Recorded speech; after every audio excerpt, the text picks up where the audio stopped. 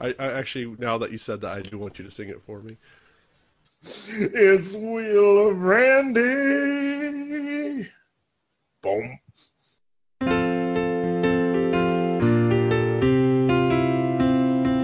A couple members of the Randy Newman fandom discussing one of his songs at random, followed by another that's a cover. It's Wheel of Randy.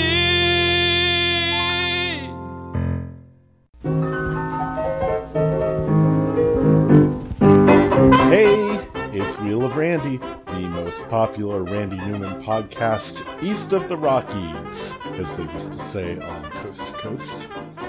Whether you're new to Randy's catalog, or you only know the hits, or you're a super fan, or like me, you're somewhere in the middle, this is a place for us to come and talk about the man. Each week, a guest brings one song for us to talk about, and then we spin the wheel and talk about a Randy Newman song at random. Wheel of Randy is part of the Good Trash Media Network and is brought to you by Wade Engineering. Stay tuned after this to hear a message from the fine folks at Wade Engineering. Let's go back and edit that so folks becomes folk, because it's just me. We'll fix that, right? Let's start the show. It's Wheel of Randy. Happy New Year, everybody. We are back for season 2 of Wheel of Randy, ye number one Wheel of Randy. It's the number one Wheel of Randy podcast in the world, but also the number one Randy Newman discussion podcast in the world today. And we have with us today Mike McVeigh from Oklahoma City. How you doing, Mike? I am here, and I'm doing well. Mike and I have been talking for a long time about doing a crossover episode. And so I just recorded his episode and he's recording mine. And so Mike runs a podcast called, I want to make sure I get this right, Nobody's a Nobody. Did I get that right? All right. Yes, sir, you did. Sorry, I'm already going to mess up, so just go like, dang it, Mike, stop interrupting me. You can interrupt me all day long, Mike. So Nobody's a Nobody. And this is where you interview, is it all local people? Is it all people here in Oklahoma?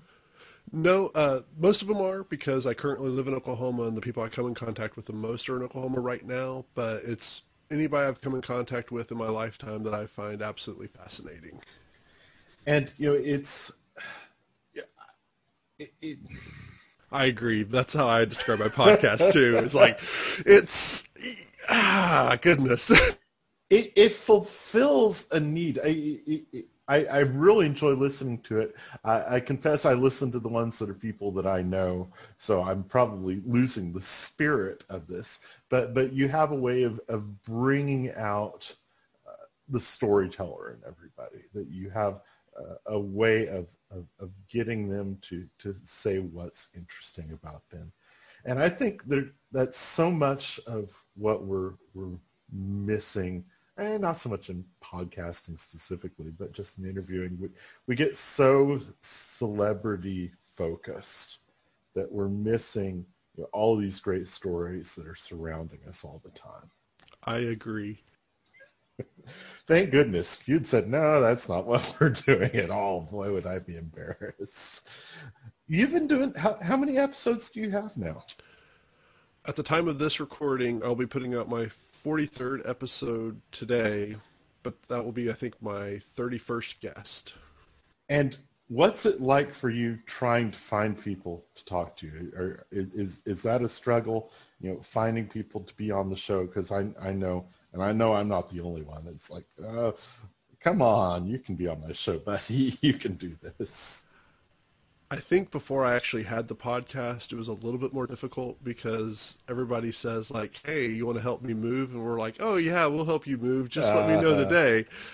But I'm very much a people person in the sense that I love people, even the stupid people that I want to hurt really bad because they hurt my feelings, 34 years ago or something.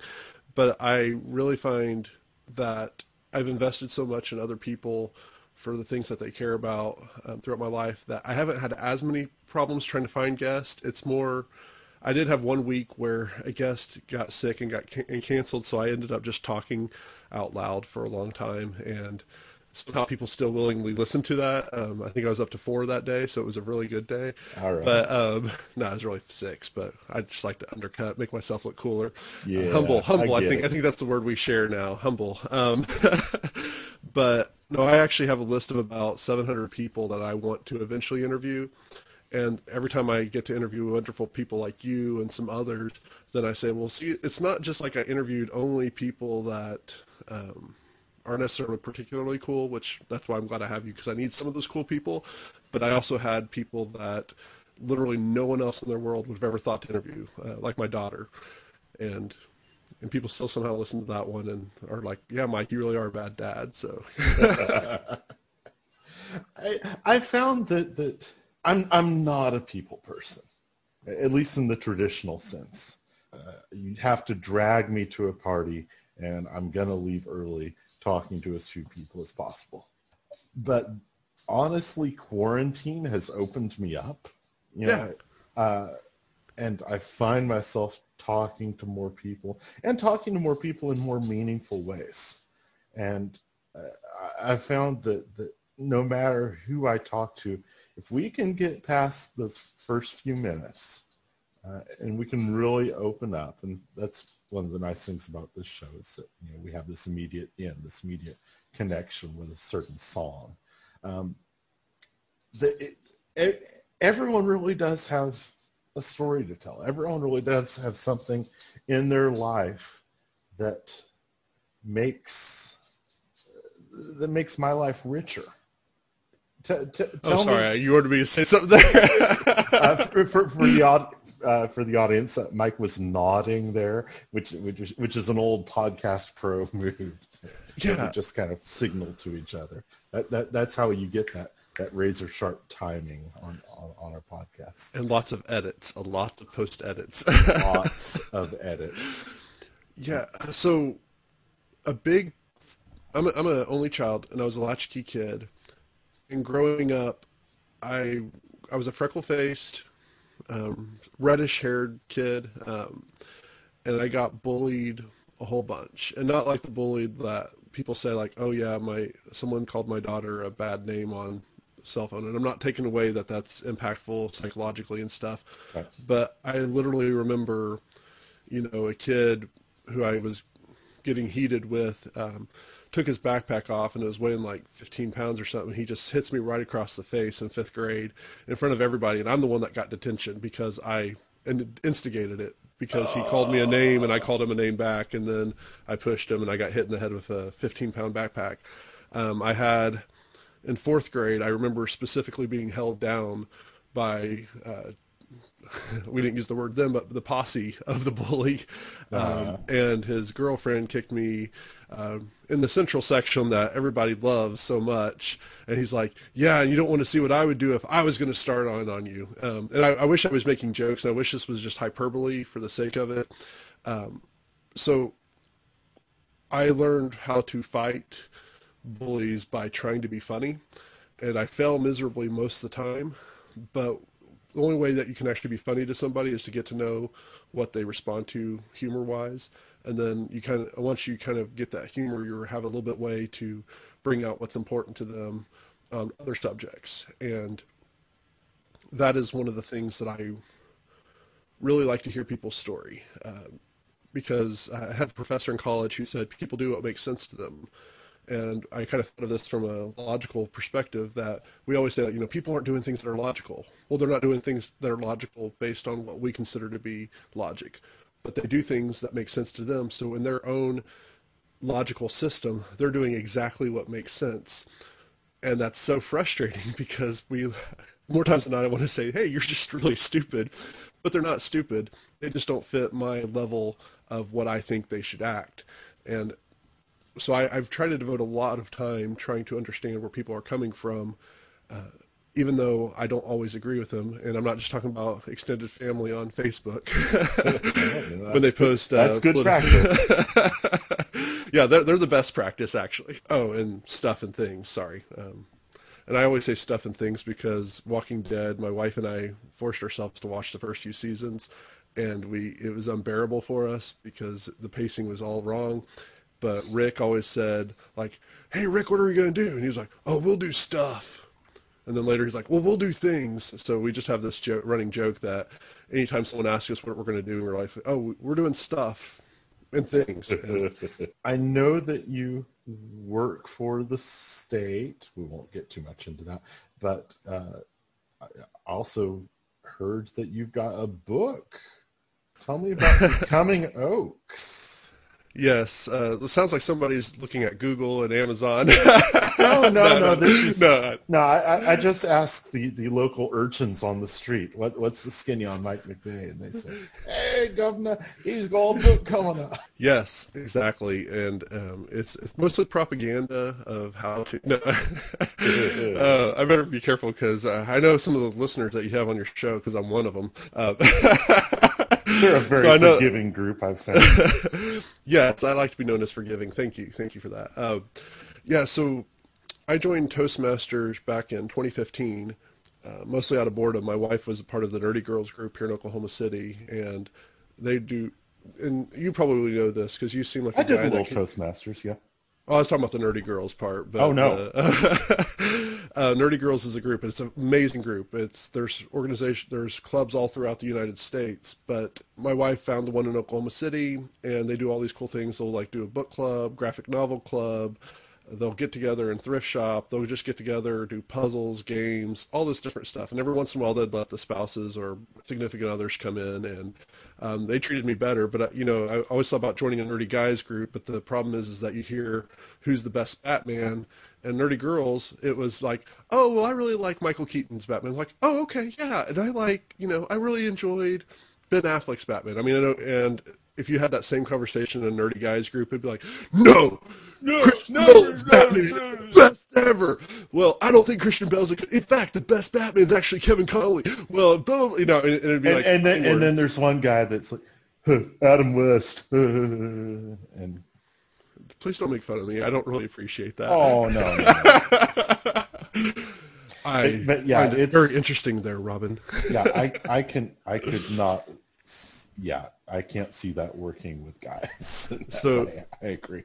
So I was watching Netflix, and my wife was like, "Well, why don't you find something to do?" And I used to be really big into reading leadership books because I always thought I would be a leader someday, and the world's been working against that as much as possible. But Zig Ziglar and John Maxwell always would talk about Toastmasters being a great way to do it. Yep. I walked in, and actually Joey Rodman, your guest that you had earlier last season, her husband Michael was doing from the interpretive speech manual. He was doing the scene from Princess Bride where the Man in Black and Inigo Montoya are having their fight scene, and he's narrating this, and he does these perfect voices, and I was like, this might be the area that I need to be. If you're coming into a group that's quoting Princess Bride, it can't be all bad, and that got me kind of started on a journey. I know that's a really long introduction to the book. Well, I started getting into speech contests because I believe somebody who said that, hey, you could be a winner. I'm like, well, I like winning. I was going to make a really bad political joke there, but I'll just move on. I'll just go more of a Charlie Sheen, like, duh, winning, and just kind of keep on going on.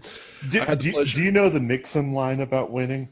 No, I don't. It says, I find that I need to establish within myself a winning image. Therefore, I need to beat somebody. I kind of like that. I feel a little bit uncomfortable with that too, but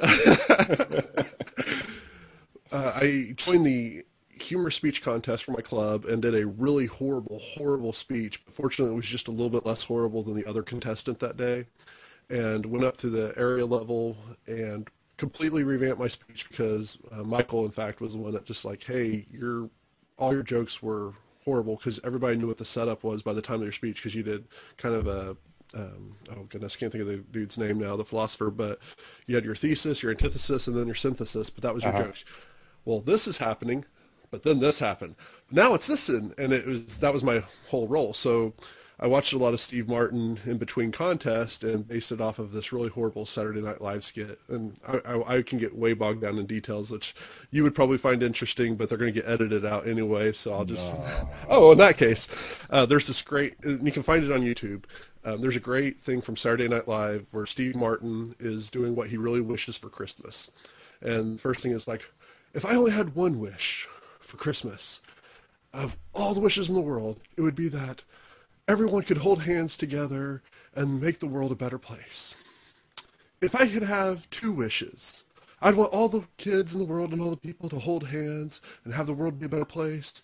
And I would like to have money. And then the third one is women, as many women as he'd like to have. And then the fourth one, he goes, all right, if I had 4 wishes, and of course it builds because it's like first he starts 1, 2, 3, and then he goes in the fourth. If I had 4 wishes, I would first, of course, the children holding hands, whatever, and money, and then women, and then absolute power. I want the power to destroy all those people who even think he gets me. It's like, wait, no, let me reorganize.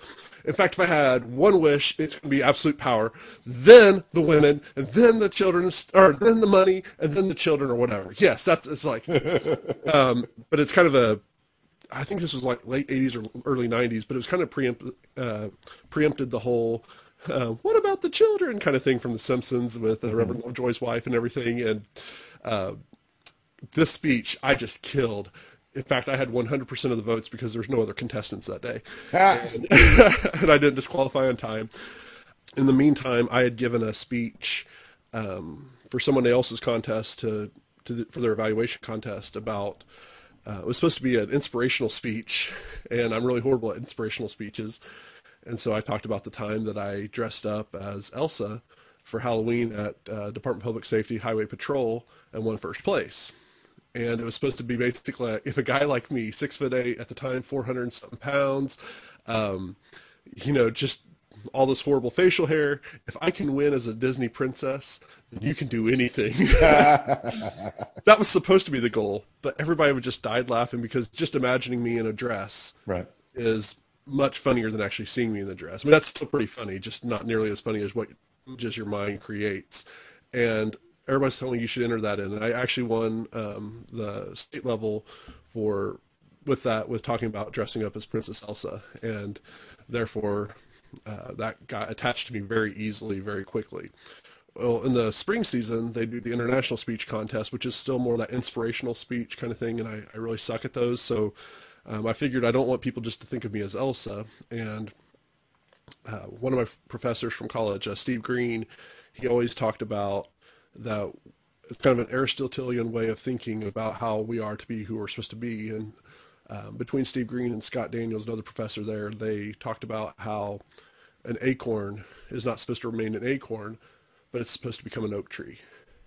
And therefore, if an acorn only tries to be an acorn, only tries to do acorn things, it's never going to realize its full potential. But the acorn should always try to become an oak tree.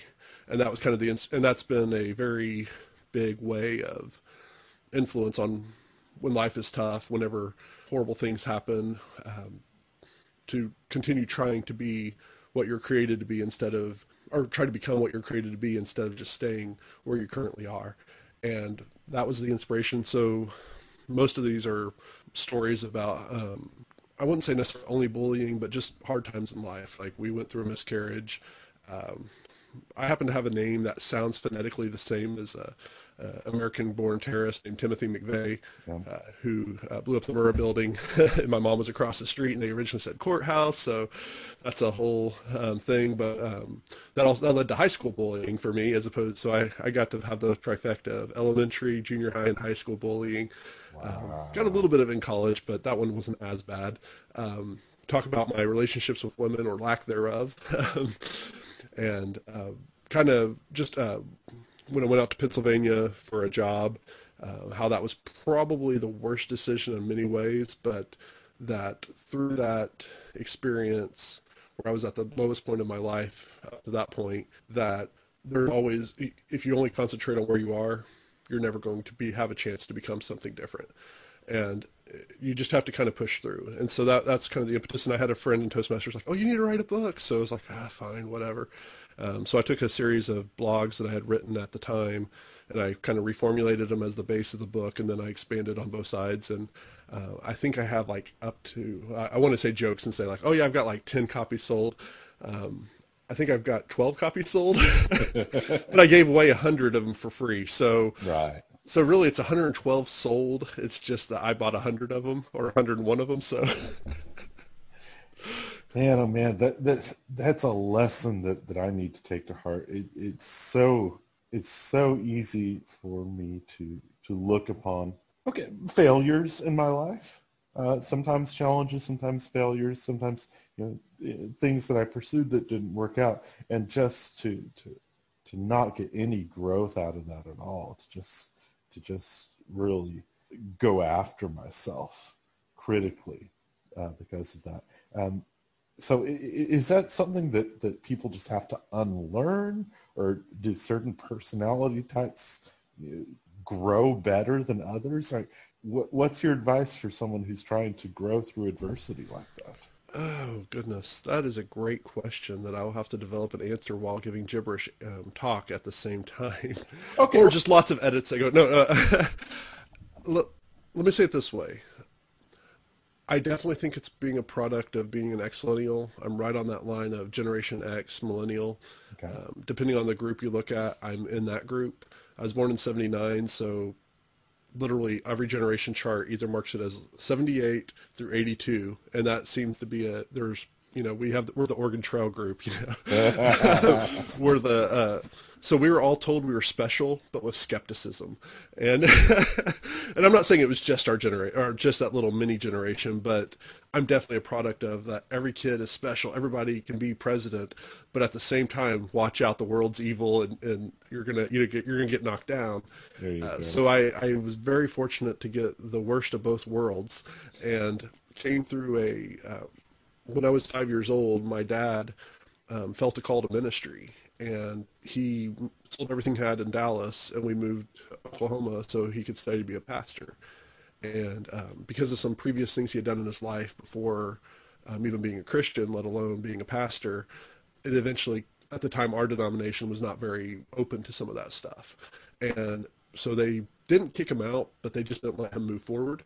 Mm-hmm. And that created a crisis of sorts for him, which, of course, crisis family, because, again, all of our family and stuff was in Dallas and surrounding areas, and now we moved up to Oklahoma State, which we do have family here as well, but they're Oklahomans, and, they're not quite Texan. They're a little bit smaller because everything's bigger in Texas. I get it, yeah. 400,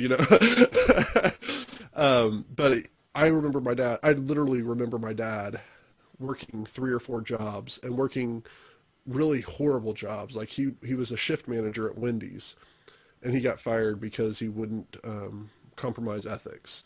And then he became oh goodness, I can't even think all the different jobs. But he eventually became a funeral director. And, when you work with dead people all the time, it creates some beautiful humor, but also gives you kind of just a different perspective on life overall. And I think my parents always kept on trying to achieve while I was growing up. My dad eventually got a master's degree in management of science, and my mom got a law degree, and they kept on pushing themselves to become better. Now, maybe it was at my expense, and so I have student loans for the rest of my life, and I'm okay with that, I think. And I might not ever pursue a master's degree for that thing, so I won't get to take that curse up and have the doctoral level, then make my daughter have to get like 2 doctorates or something like that. But I saw that they were always trying to go further. And part of that's the American dream, part of that's I don't even know there's this idea that we just can't become static. And I was fortunately caught up in this thing with my family. My family, even though they irritate me to no means, because again, I'm an only child, so my parents are the worst people in the world and the best people in the world. But it's inspirational for me to see anybody try to better themselves and try not to continue staying where they are. And so that's one reason why I love this podcast, because I get to hear. Now, sometimes it's the afterwards. Some of these people have led these great lives and stuff. But then you have Samantha Crane come on, and where they're still in the midst of becoming the greatness that they're going to be. And we talked on the other podcast about celebrities and stuff. And I love celebrities. I mean, I love the stories and stuff behind the scenes. VH1 was the greatest gift to, behind the music was the greatest gift. Behind the music DVDs, getting yeah. to watch. Watching the background, watching the narration from the director's cut, and by the way, one of the best director's cut ever is Pee-wee's Big Adventure with Tim Burton talking about why they have black on the screen and stuff for the opening credits because they just didn't have enough money in the budget, so they just did a black screen with white letters. Kevin Smith with all of his movies, especially the earlier movies like Clerks and Mallrats, just hearing why they made the decisions they made, and then of course Mallrats, the ultimate inside joke movie that was so much a joke that it lasted in the theaters I think like 2 weeks or something, if even that, because it's like one of the worst movies in the theater ever. and for a big budget movie. But I don't know. I think I've always kind of decided that one day I was going to be something great. But I was never the smartest. I'm definitely not the most athletic. I was the athletic dummy, if anything. I was fortunate. My parents sacrificed a lot to put me in a good school district that we were the poor people. I mean, and again, perspective.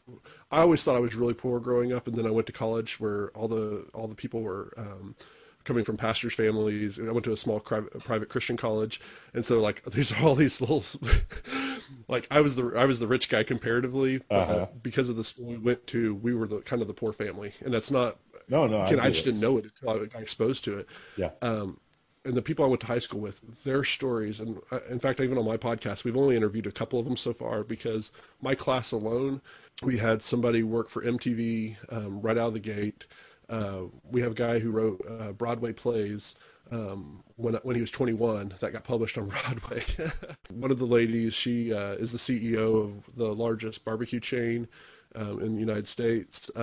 One of your favorite people I graduated school with happens to be mayor of Oklahoma City, who I grew up with. Okay. There's a lot of people that just went and did cool things. And then like when I'm in college, they always tell you like these are the great grad schools for your degree, and like Yale or Duke, for my area of interest, that was the ones that they always pushed. And then I find out like two of the people I went to school with, they went to Yale on a full ride. I'm like, oh my goodness, they went to Yale on a full ride, which is still impressive no matter what. But it was just kind of like, I went to school with somebody that went to Yale on a full ride. There's just something kind of cool. I'm like, and I went to a school that I only got in because they literally have 100% admission rate. All right. I was the middle of the pack, but I always felt like I was going to do something great. And because I am a very lazy person on the things that everybody tells me I'm supposed to do, I try to just get good at some of the other things. So I read voraciously. I try to consume information, and hopefully it catches up with me a few months later, or a few years later, that what I read will eventually come back in there. I love pop culture because I think it tells us a lot more than what we usually say it does.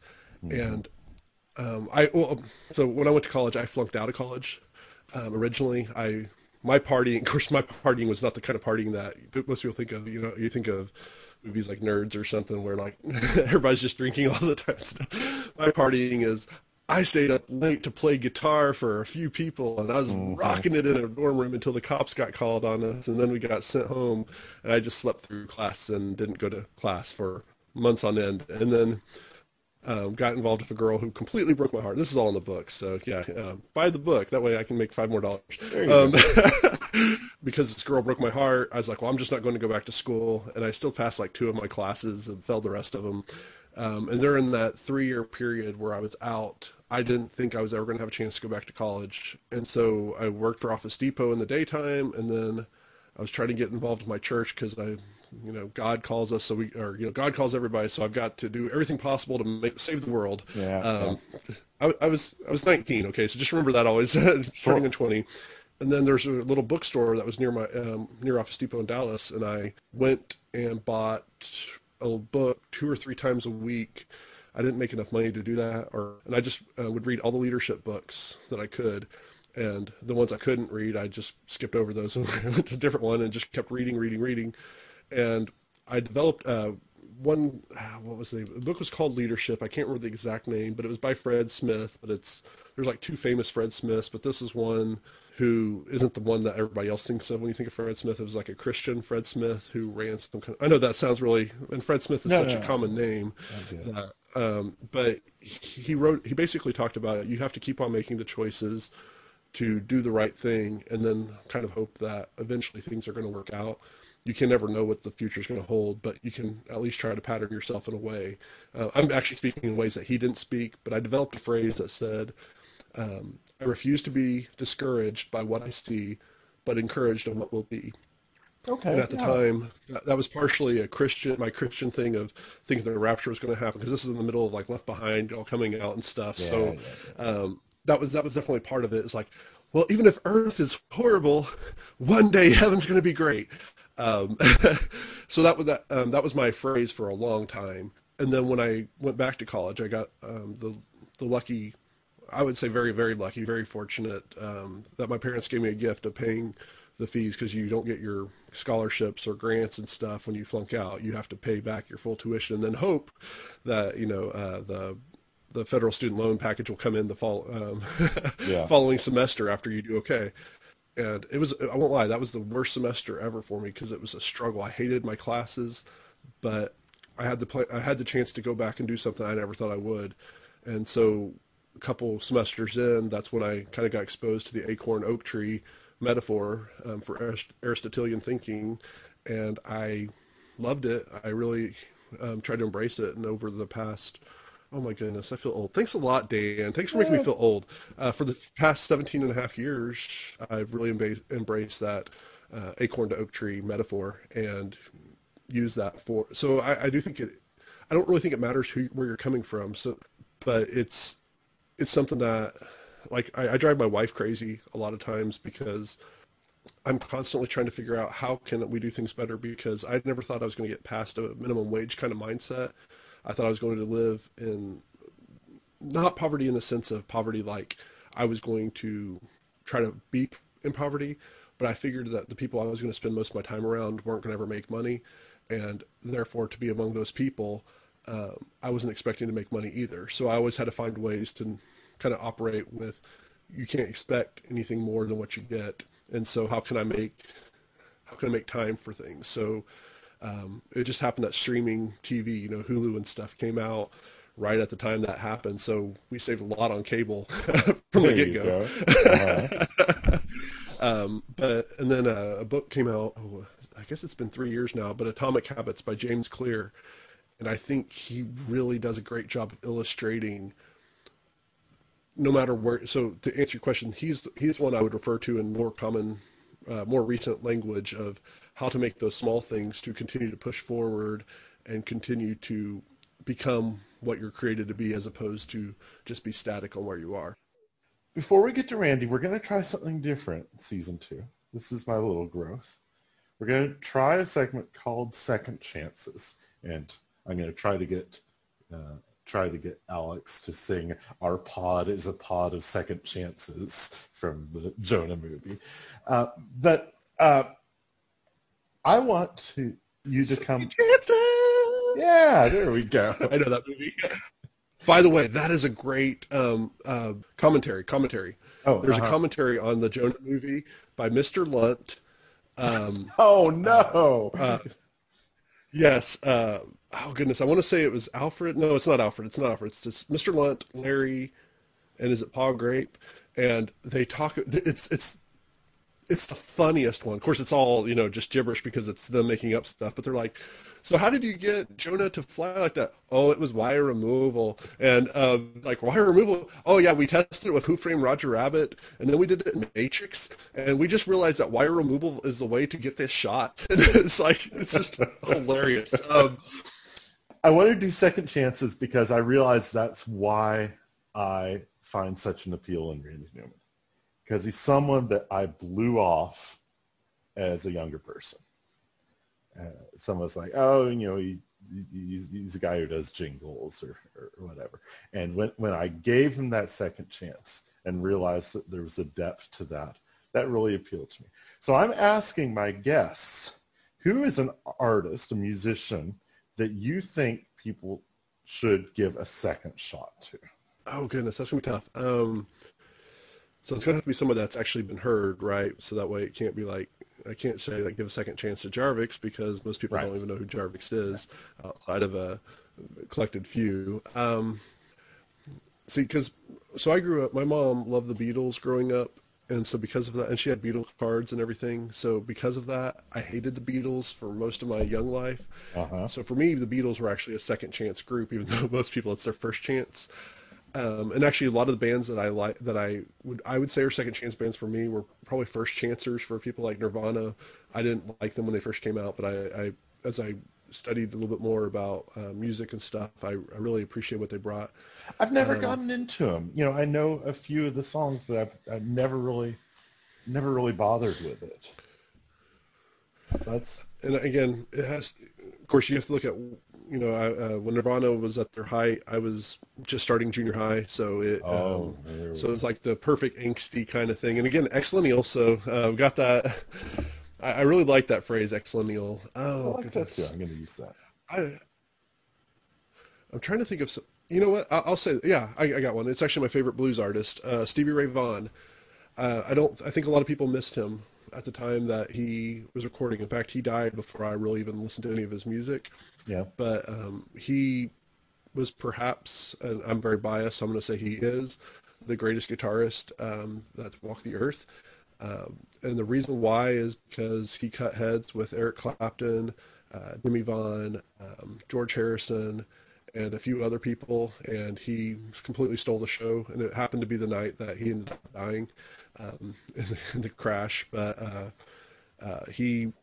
it was Eric Clapton's show, and he invited all those people. I mean, he cut heads with ZZ Top back when he was a teenager. He was like 17, and they came to the bar to play, and he went up there and he completely killed them. In fact, their agent said he could no longer go on with them because it was a distraction for them buying and supporting them. Uh-huh. And I don't think I think enough people know who Stevie Ray Vaughan is, like, and they're like, oh yeah, I've heard that name and stuff, but they haven't really embraced his music or seen the impact he has. He mastered Jimi Hendrix's Voodoo Child and Little Wing and stuff when he was like 14 years old, and he brings the level of bluesy blues, Bobby Bland, Howlin' Wolf, just all these great blues musicians. Again, they were magicians. They were Sure. not great. They were magicians as well. They brought all this great music and blues, but he also brought this kind of really modern sense of, taking the chops and stuff. Like he never could read music from his whole life, but he could master anything. He was one of those ones that could just hear it and play it, and then he could create more on top of it. And yeah, so I would say Stevie Ray Vaughan, and specifically his album "Couldn't Stand the Weather." It's just a brilliant piece of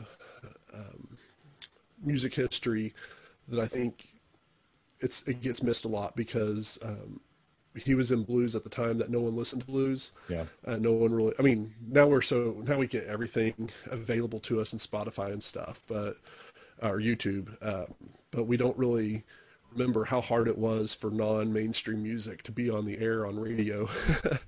And he's from Dallas too, so maybe that's a bias or something. But yeah, I'll say Stevie Ray Vaughan, and Double Trouble. So All right. I will listen tonight. I've got my first paycheck from my first job.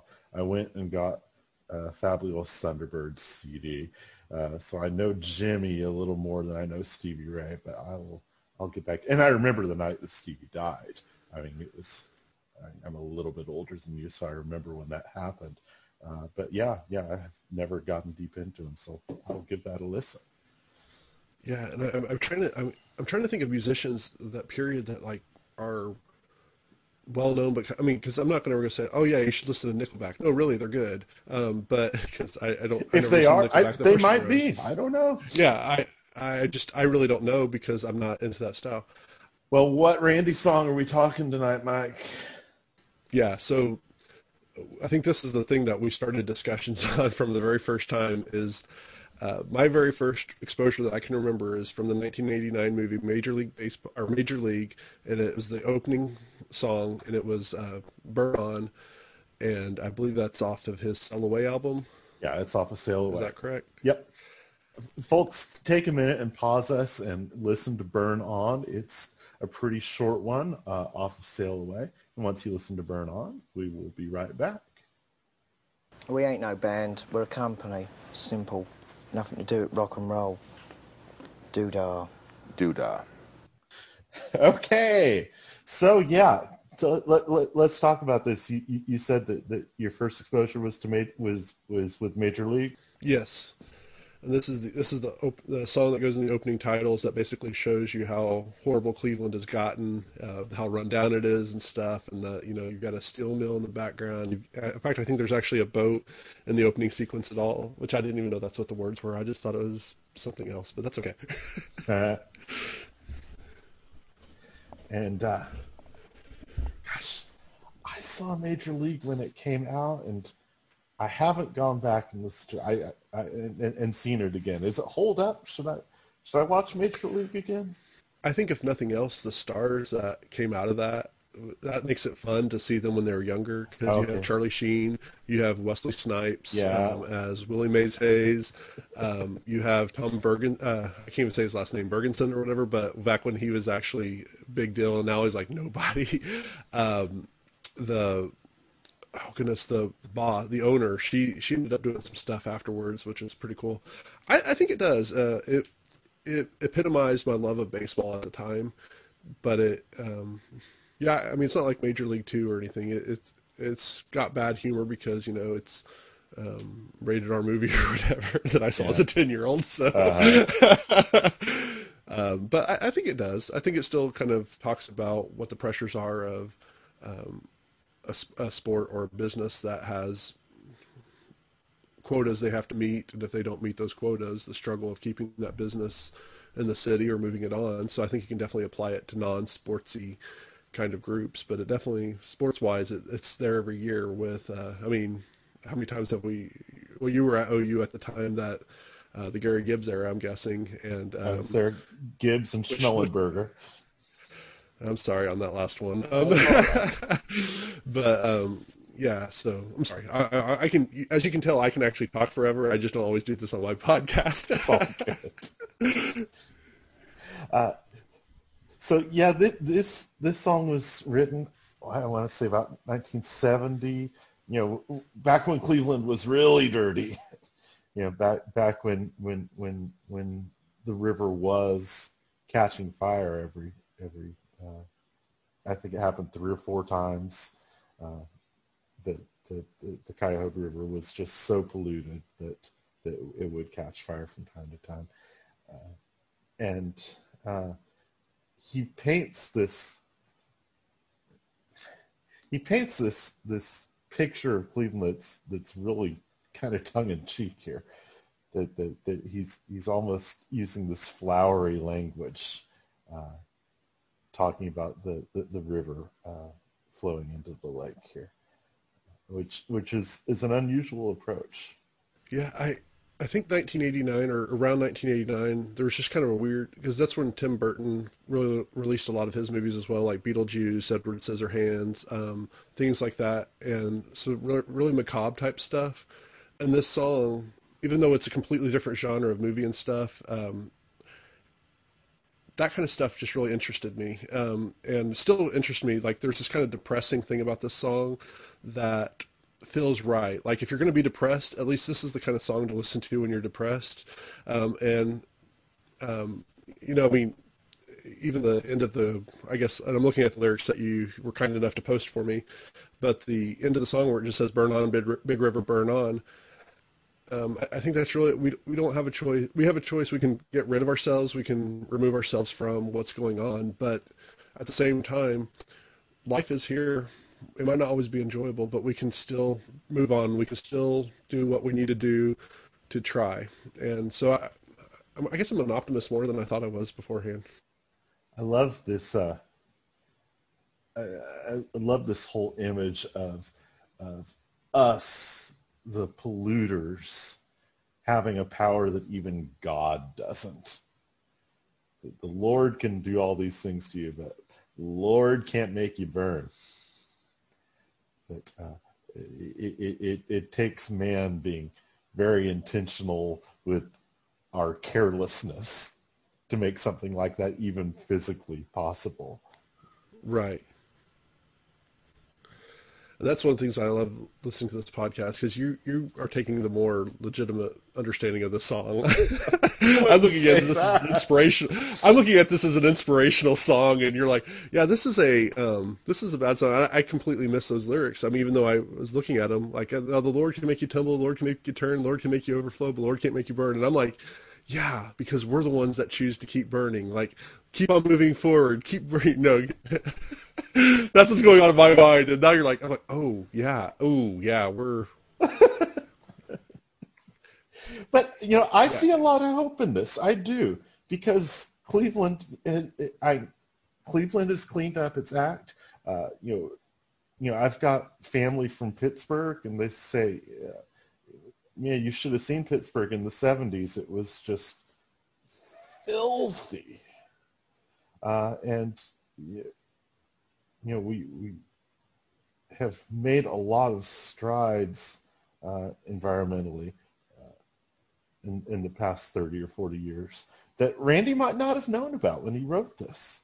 He might have thought this was what Cleveland was going to look like forever. That every year for the next 100 years, River's on fire again. But but I'm not here to pat us on the back, and I'm not here to pat the oil and gas industry on the back, but it ain't like it used to be. Well, I like one of the things that, and this whole album was actually really powerful for me, and I'm so glad you recommended it to me. But this song, one of the things I like about this album is Randy Newman is very much a truth teller. Now, it's always perspective truth, but it's a truth teller. And because I've heard the discussions that you've mentioned with Sellaway on with the other guests and stuff, but sometimes we get so caught up of imagining how we can be or what we are, how we perceive ourselves, that we don't actually just tell the truth and have a place to start. And this is just saying, we're in a bad place. But once you recognize you're in a bad place, or you're in a place of hopelessness, or maybe you're at the bottom of your, the end of your rope. Yeah. Once you know that, then you can react to the proper thing. If you still think you're at the top of the game, but you're at the end of the rope, you're going to respond wrong. And so yeah, I love, even with the probably more correct interpretation of the words like you brought. I wouldn't say correct or incorrect. I love how Randy evokes different reactions for different people. That's why I bring people on. That's so I can get that perspective. Don't see yours as incorrect. Don't do that. I said more correct, just for the record. Oh, okay. No, I definitely think that everybody's perspective has some legitimacy, but I think of, it's really easy to pick on politics today of truth-telling, but I don't think, we'll go back to a discussion we had on my podcast earlier about the church. And I think the church has been really horrible at truth-telling for so long. And I think there's pockets now that are telling the truth about the world we live in, but for so long they've been kind of just going on some kind of glory-filled thing of not talking about like this is where we're trying to be, but just saying, oh yeah, everything's great. If you believe in God, everything's going to be fine. Yeah. Don't worry about anything. Just believe in God. And so I have this really weird love-hate relationship with the church of feeling like I don't know an identity outside it, but at the same time, too much of my life, not all of it, but too much of my life, I've had people from the church world, or Christianity in particular, that have not been speaking the truth. So like when we had our miscarriage, a pastor friend, and this guy's a friend, but he said that, well, sometimes God just wants to, sometimes this is just so you can really appreciate what God has for you, or something like that. And I'm like, so first of all, you're a member of a free will religion, and you're saying God caused something like this to happen. That causes a whole other problem. Yeah. But I won't be going to your church anymore. And then a lady told me, like, oh, I understand. My dog died. Like, you're comparing your dog dying, which I'm sure you loved and was awesome, to my wife having a miscarriage. Yeah. I haven't ever had a miscarriage. I've had a dog die. I don't think they're the same. Just maybe I'm wrong, but I think that's where Randy as a whole, but specifically in the song, there's a lot of truth telling of just stating things how they are. At least we can hear very clearly the perspective of how this person is thinking things are. And once we know what their perspective is, we have a way of engaging and hopefully building constructive conversation to, do we want to stay this way? Do we want to change? Or, I mean, it's okay to stay if we know we're staying, but what do we do with this now? Now that we know where we are, what do we do with this? Yeah. And also, I just love the tune. Just the way it brings it makes you feel like something you wake up to and be like, yeah, I'm going to work. Okay. This is not depressing, but it's also not like super like, I mean, even though that's good sometimes too. I can think, I'm not here to put you on the spot. If you know this, fine. If you don't know this, fine. I can think of 3 songs about the Cuyahoga River catching on fire. We've got Burn On. Then. And I can honestly tell you, I didn't even know what the Cuyahoga River was until looking at the lyrics just now. So okay. I'm going to say the other one would be obviously Britney Spears, Oops, I Did It Again. Yes, she was doing a barbecue. And America the Beautiful? I don't know. Yeah, pretty much. REM did one called Cuyahoga. It's off of Life's Rich Pageant. And then... I don't know how big you were into contemporary Christian in the early 90s, but Adam Again wrote the song River on Fire, which is just... Okay, I didn't realize that's about the Cuyahoga as well. Yeah, it's about the Cuyahoga, and that's just... if I'm ever invited on the Praise Down again, I'm doing that Adam Again album because it stands the test of time. So... This is an event that has inspired 3 songs that I can think of, and I recommend all 3. Here it comes, Mike. Here comes the wheel. Oh my goodness, folks! You want to play the home game? No whammies. Stop. Oh my goodness. Okay, we've done this one like twice, so we have to do a different one. I mean, yeah, you need to take it off the one that you're doing. You know what? Season 2, it's time to trim the wheel of Randy. Yeah, we're going to take some off. All right, so we're not doing Glory Train. And no whammies. No whammies. Stop! Oh, shoot. It landed on Guilty, which we've done a million times, right? So we're going to do one more. And stop? Okay. This is, I don't think I've recognized this one, so I'm going to say this is new. Yeah, this is new. All right. Okay, or new for the show. New for the show. We've landed on the beach, and it is off of his latest album, so it's new in that way as well. Oh. So, folks, take a few minutes and pause us and listen to On the Beach. This is off of the album Dark Matter. Mike, you and I will listen to this together, and folks, we will be right back. Doodah. Doodah. Doodah. Doodah. And we are back. All right, Mike. I already know I have no idea what this is about, but I love the music. All right. Hopefully, lyrics in the chat will help here some. That this is about a guy who dropped out of junior high and just hung out on the beach for the rest of his life. Yeah, that's probably not what I would originally heard. Of course, with his distinctive voice, I thought it said it all began with grandma and on the beach instead of grammar school. So that definitely changed it. I should have given you the lyrics first. Yeah, I'm not good at initial interpretation of stuff, poetry. I usually go through the insights of intelligent people like Dan Wade for my. I'm really bad at interpreting poetry. Tell me your first impressions about it. Tell me how it made you feel. Well, Again, this is a song I could definitely feel myself listening to just on a nice afternoon, just as background music without listening to the words at all.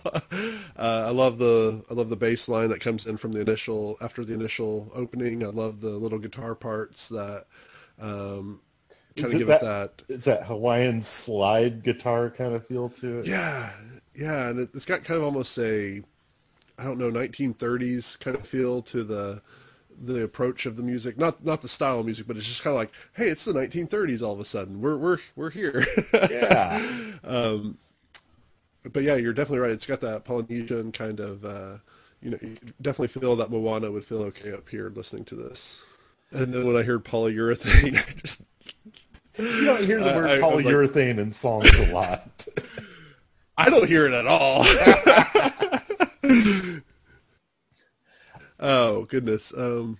One thing I noticed as we were watching it, I was looking at the YouTube stats, and this song has 162 likes and 48 dislikes, which is just the YouTube kiss of death. That so many people gave this a thumbs down.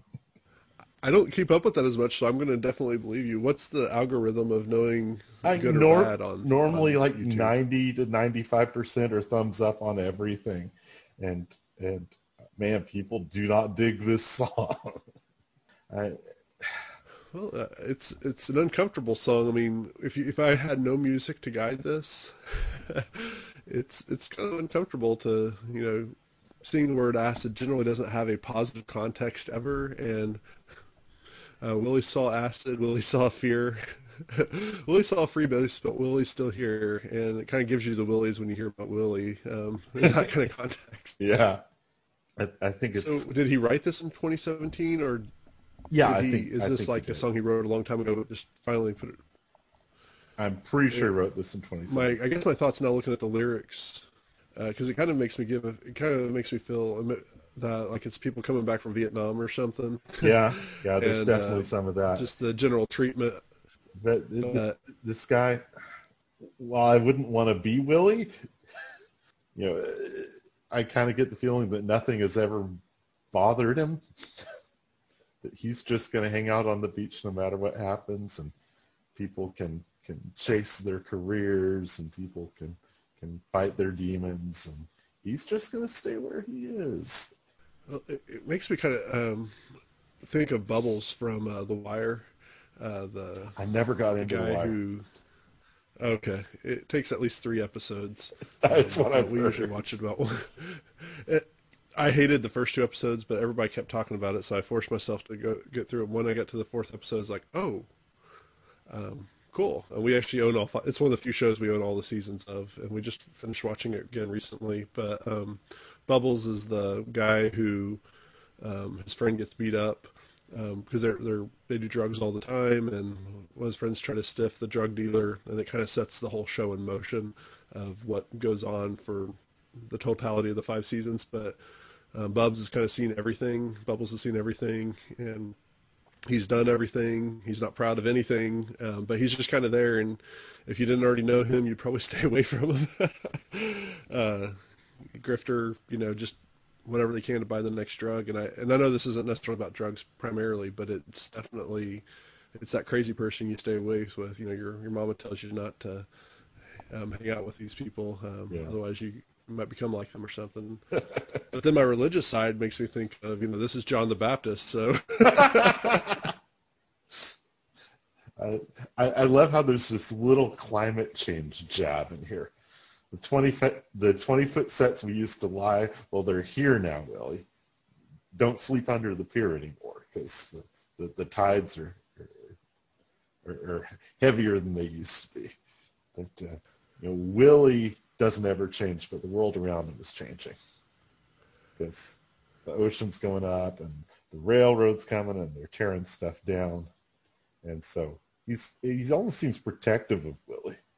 It's like, you don't understand what the real world's like. You got to watch out for this. You got to watch out for that.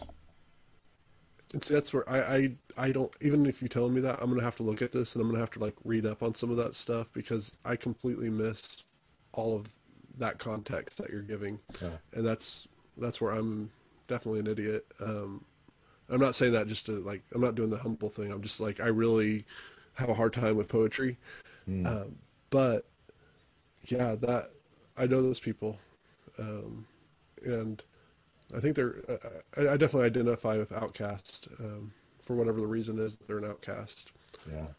Or weirdo, if we want to have it more culturally acceptable now. That's what we've got on. Of course, now it makes me want to go find Willie and bring him home. Yeah, come on, Willie. And put him in the outside room. Yeah. Have a nice meal at least, Willie, before you go back. All right. Can I tell a short story? You can feel free to edit out if you want to, or do you want? So I went to Jackson, Mississippi. My friend became a youth pastor, and he needed some help, and he's from South Florida, so. But somehow he ended up in Jackson, Mississippi to help his friend out. And then I went out from Oklahoma to Jackson, Mississippi to help him out. This was in that 3 years I was gone from college. And we had a guy who was a homeless dude, and he'd come to our church on Sunday mornings, and then he would leave. This was at that time I was going to a Methodist church. And so that's my strongest base in Methodism, practicing. And it took a few months, but we found out that this dude, his wife and kid, had gotten brutally murdered. And apparently he was like a millionaire or something. But after his wife and kid got murdered, he couldn't hold on to anything of this world anymore. He could not physically. So he no longer had a house or anything. And he still had a bank account. And if you went to the right circles, I guess he knew people that could vouch for him and stuff. But he chose to be homeless. And he chose to no longer accept the rules of the world, but the nicest guy in the world, and he provided so many great insights. I wish I could say I knew his name or could remember his name, but maybe it's Willie. It just instead of the beaches we think of, it's the beaches of South Gulfport or something, you know. All right, it's time for this week's cover. You can sing this one, right? This week's cover. Beautiful. This week's cover. And I've got a whole long list of new covers because the LA Review of Books had a wonderful article on Randy's early years. And so because of that, I've got all these songs that I've never heard before. And so the one I want to play, and I've never heard it, and you've never heard either, is by the OJs. This is called Friday Night. So I'm going to listen to this for the first time ever right now. And they are both associated now in something which is called Public Image Limited. Is it limited or unlimited? Limited. Limited. What is that? Is it a band? Is it a public relations firm? What does it do, and what is it? All right, okay. That was Friday Night by the OJs. Yeah, I really love that. I love that style. It definitely feels like the 60s, like the There's a little doo-wop going on there. Yeah. It definitely makes me a little bit happier than Rebecca Black's version of Friday. So this is just good. I have a hard time hearing the lyrics sometimes, but the overall feel of the song, what it's about, I'm ready for. I'm gonna have to go buy this and listen to it every Friday on my way home from work. Definitely. It's definitely. This was like, what did it say, 1966? So really, really, really young Randy. But he's already got that sad and lonely vibe going. So yeah, So he's a guy, basically, is what you're saying. Yeah, pretty much. So thanks to future guest Holly Matter for sending me that LA Review of Books. Thank you, Holly. article. This was awesome. Yeah, and you'll dig Holly. She's a cool chick. All right, Mike, I think that's about it. How can people get hold of you? What's the best way for them to get hold of your podcast and get hold of you personally? Well, the best thing to do is mail a check that says cash Got it. I'll give you the no.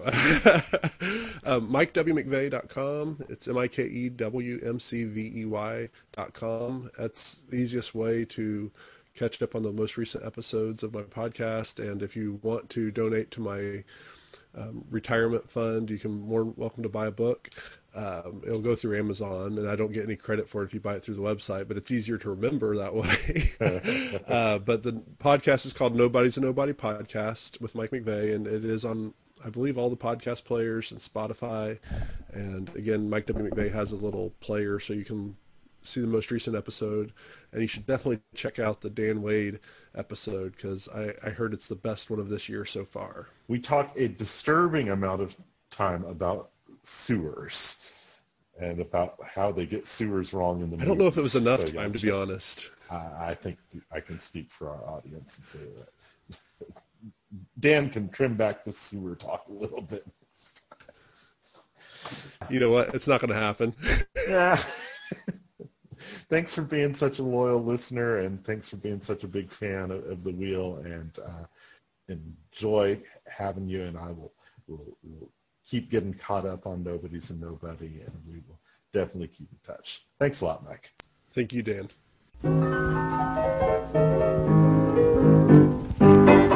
Well, we did it. We got through another week here at Wheel of Randy. We are part of the Good Trash Media Network and are brought to you by Wade Engineering. Thanks to our guests today for sharing their time with us.